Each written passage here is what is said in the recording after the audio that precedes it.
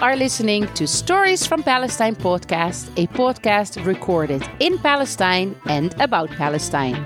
My name is Crystal. I am originally from the Netherlands and I am married to a Palestinian. We live in Beit Safafa between Jerusalem and Bethlehem, and we run Singer Cafe and Al Jisr Bar in Beit Sahur. Before moving to Palestine in 2013, I worked as a teacher and tour guide in the Netherlands. I have a degree in history and in tour guiding and many years of tour guiding experience. Due to the COVID pandemic, tourism in Palestine came to a complete halt, and that's why I started Stories from Palestine podcast in August 2020. This is the second year of the podcast, with every week on Monday a new episode about the history and heritage of Palestine, as well as the reality of life today. I hope you will enjoy today's episode. Dear friends and listeners of the podcast, I am back in Palestine and I'm sitting right now under the olive tree in our garden. It's an 80 years old olive tree. It's very big, and I think because it's so close to the house and it gets enough water, it has grown so fast and it has a lot of olives in it. And we are waiting until the end of October, beginning of November to harvest the tree. And this is my usual spot for doing meditation. And also there's another part under the olive tree where I can do my yoga exercises. And it's really good to be back in Palestine. But it has also been quite a month last month, officially emigrating from Holland to Palestine, giving up the house that I was still renting, getting rid of all my personal belongings. Some of the things I packed, I had 3 luggages and a bag full of things that I brought back with me from Holland to Palestine. And all the rest of my things, they went through my hands this summer and they found another home, or they went to the second-hand shop, or some of the things I sold, gave away, and some of the things I had to throw away because they were in such a bad shape. And yeah, it was quite nostalgic to close the door behind me for the last time and to know that I don't have a place to go back to. And of course, I do have lots of friends in Holland who are ready to host me and my family in the future when we visit the country. But still, I always had maybe still one foot in Holland and one foot in Palestine. And now both of my feet are here.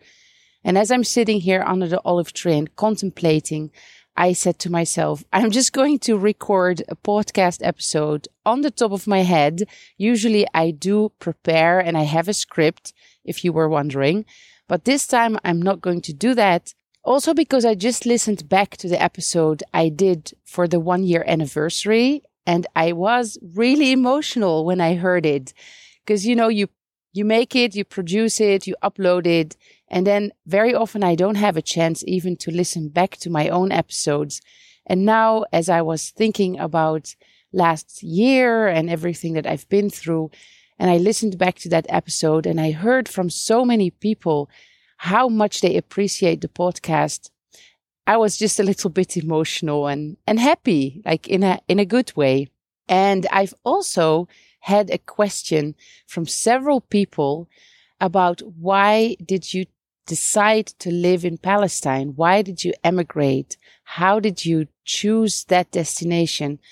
Even some of the parents of the children in my daughter's class asked me that question. They said, it was funny, we all want to migrate. We all want to go away. We would love to live in Holland. Why did you come from Holland to live here? How did you make that decision? For them, they feel that everything in Holland is better than in Palestine. So that made me think. It made me start to think about why did I make this decision and how did this all happen? And I want to share it with you as the first podcast of the new season. And that's also for myself to get back into the flow of podcasting because, I've been out of it for several weeks now. And I also still feel that I have to land back here in Palestine. I came back a week ago, and first I had to quarantine.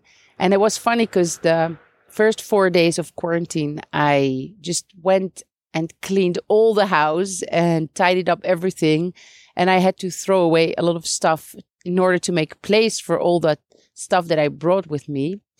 And then I got a message from the Ministry of Health here saying that I did not have to continue my quarantine because a new regulation said that if you had the vaccinations within 6 months prior to your arrival, you didn't have to continue the quarantine. So I was all of a sudden without having to do another corona test because I did one in Holland and one upon arrival, and they were both negative. So I didn't have to do another test. And yeah, after 4 days, I could move again freely. But I was happy with those 4 days because I needed that time to settle back into the house. One of the very important items I brought back with me from Holland is the Historic Atlas of Palestine 1948 by Salman Abu Sitta. And it is a huge book full of maps and information of Palestine before 1948. It gives you all the villages and towns and cities that existed before 1948. And many of those we know have been depopulated and even demolished, destroyed after 1948. The book itself weighs 5 kilos. So I had to make a decision. Am I going to take it? Am I going to leave it in Holland until the next visit? But then I realized this atlas has to be here in Palestine. And I'm going to bring it to our Singer Cafe in Beit Sahur so that everybody who wants to have a look through the atlas can do that. And I may even organize some special events around the atlas. So yeah, I used those 4 days to get the house back into shape. And then I was lucky because my husband helped me to find a car. I didn't have a car anymore. And he got me a Mazda 5, which is the same car my sister has in Holland. She has 3 children. And this car is perfect because you can either have 4 passengers and a lot of luggage, or you can uplift the back seats so that you can actually have 6 people with you in the car. And I'm hoping in the future to be able to organize tours and excursions, trips for families and for individuals who want to join. And so I can bring 6 people along. And I think that's a great number to travel with. So keep that in mind if you are planning a trip to Palestine. But yeah, the question, why did I officially emigrate to Palestine now? So I've been thinking about it a lot. First of all, one of the reasons I have to admit for giving up the house I was renting is also that the municipality started asking questions about my stay in the Netherlands, because officially you have to be at least 4 out of 12 months in the country to be allowed to be registered. And I didn't usually manage to be there for more than 3 months. Also, my children, who are now 5 and 7 years old, they are going to school here. And so the Ministry of Education in Holland was also wondering about where do the kids go to school. And then because I was renting from a housing association, and it's a house that is supposed to be for people with a limited budget, it's social housing, it's subsidized housing. So I said, yeah, I cannot keep a house like that just for me to spend the summer holidays. So that was also part of the decision. But of course, moving to Palestine and being here is something that is part of my path. And this is what I realized in the course of time. So let me start with the beginning. And this is in retrospective, now looking back. I told you in the previous episode, in the anniversary episode, that the first time I came here was because I was invited by some Israelis I met in Europe. They were from the Israeli Anarchists Against the Wall. And I first stayed in Tel Aviv. And then we made some excursions and tours around the country. And I remember now vividly having the experience of knowing that I either had a life before, maybe an incarnation before in this part of the world, Or now I think maybe unconsciously, somehow I knew I was going to end up living here. But there was such a deep feeling of rootedness, of coming home, of feeling at ease in this place. And I had traveled to many other countries before, but I never had that feeling. And that was kind of confusing. And of course, there are many people who travel to the Holy Land, especially religious people, who will feel a special connection to this place because they've learned so much about it, both Christians, Jews, and Muslims.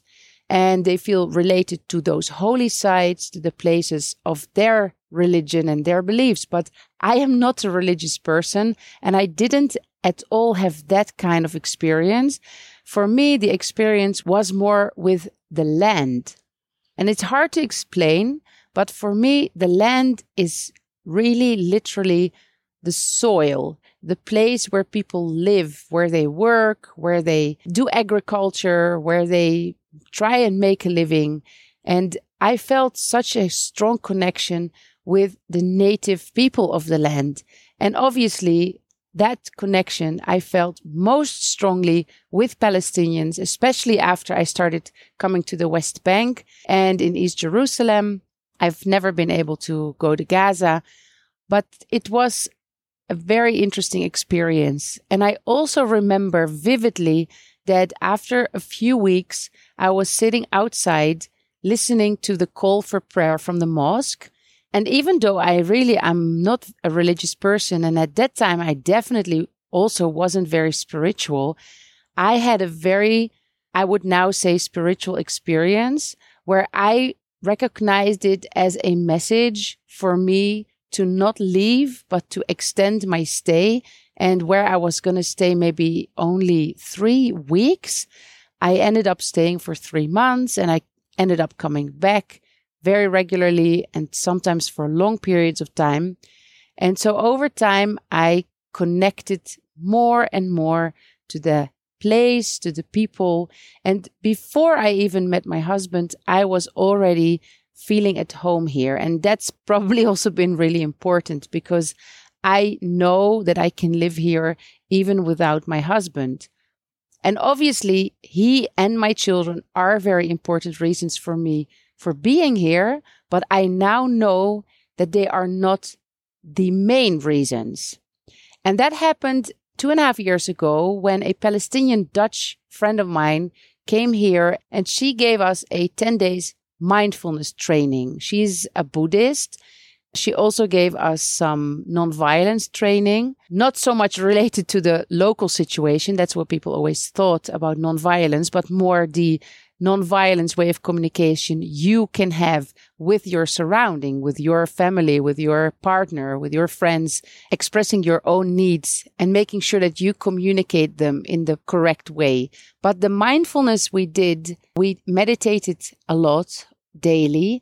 And towards the end of the 10 days, let's say, retreat, she made us connect to our, what she called inner warrior.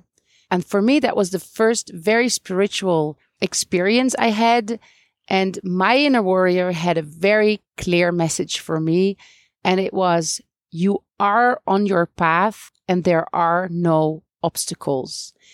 And I have to say that before that, I had been weighing a lot. I had like a scale in my head. What is better? Should I raise my children in Palestine? Should I raise my children in Holland? Is it better to be here? Is it better to be there? And I was always making that comparison. You see, the education system in Holland is probably better when it comes to critical thinking and when it comes to freedom of expression and the freedom of speech and creativity. And it's for free also. Here we pay quite a lot of money for the school. The streets are cleaner. There are bike paths. Of course, you have freedom there. You live in an environment where people are supporting each other to live a more vegan or vegetarian lifestyle, to have organic products, to recycle your waste, and so on. On the other hand, I saw that the social life in Palestine was maybe much more easy, Here, you don't have to make appointments weeks in advance with your friends. As my husband always says, Holland is not a very spontaneous country. And that's one of the reasons why he doesn't want to move to Holland. And I can see that people here are much more friendly and open and warm and welcoming. I mean, there are many reasons why you would decide to live in one or the other country. But after this experience, I knew that my path is where I am right now. And then I realized I'm not here just because of my husband or because of my children. I'm here because this is my path. And it gave me so much lightness and it gave me so much peace of mind and peace of heart that I knew that this is where I am supposed to be. And of course, it helps that my children were born here and for them, this feels like home. For them, going to Holland, it is something for the holidays. Being here is home. They love living with their grandparents because they live upstairs, we live downstairs, so they get to see them every day. They love the food here. They like their school. They love the house. It makes it easier. And also I have all those memories from the moment they were born until now. We have grown here together. So this is our family house. And then I guess on top of that, it has been very helpful to study the tour guide program at the Bible College because that really made me understand the importance of this place in the world. It made me so much more connected to its history. And now when I travel around and when I see places, I have a different feeling than I had before. And I still need to discover many places because, we've learned so much and there are still so many places to explore that I know about, but I haven't seen yet. So I'm really hoping to be able to do that now that I have a better car and that I can take people along. So I'm pretty excited about the upcoming months of being back in Palestine. I still have to see a lot of people that I haven't seen for many months now. I've already eaten warik dawali and kusa mahshi and bitinjan from Batir. We ate kufta and my mother-in-law, she made malfouf today. And this is one of the things really also very big advantage of living here. First of all, the incredible food and the fact that my mother-in-law is cooking at least half of the week. And so I don't have to worry about what to make for the children when they come home from school. And even though I graduated from the Bible College, I won't stop studying because we are still waiting for the exam of the Ministry of Tourism that we have to do to get the tour guide license. And so I will keep studying and I will keep visiting places. And I'm hoping to do more podcast recording while at a site and also trying to do some videos because I have a YouTube channel and I do think that it would be great for you to have also some visuals. Last year, I didn't get the chance because of COVID and also it takes time. So making the videos and then kind of editing them into something nice, it will probably take me time to learn that, but I will watch some tutorials and do my best. And actually coming week, I am going to meet with Izzedine. And you know Izzedine from the podcast episode about Sufism and about the Greens in Palestine. And we're going to go for a tour in the old city of Jerusalem. And he's going to show me some places that are a little bit hidden and off the beaten track. I'll bring my recorder. So hopefully I get to do a nice podcast episode with him in the old city. And there are many other topics we can still discuss and places to visit. So stay tuned. Tell your friends about the podcast. Make sure that everybody knows to tune in on Mondays for a new episode. And I want to thank you for listening and for following Stories from Palestine podcast.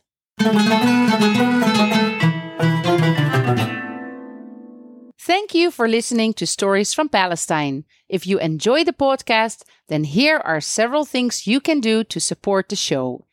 Tell your friends about the podcast. Share some of the social media posts on Instagram or Facebook. Start following the YouTube channel. You can also hear the podcast audio there. And soon I will start uploading videos. Sign up for the email list so that you get a reminder with a clickable link to the new podcast episode. And in the future, you will be updated about programs and trips that I will start to organize. And of course, you can donate to help me pay for hosting the podcast and the website and all the related recording costs. It's the only source of income I have at the moment, so you can imagine how much I appreciate every cup of coffee or falafel sandwich that you buy me on the Ko-fi platform. All the links that you need can be found in the show notes and on the website storiesfrompalestine.info. That's it. I hope you will tune in again next week.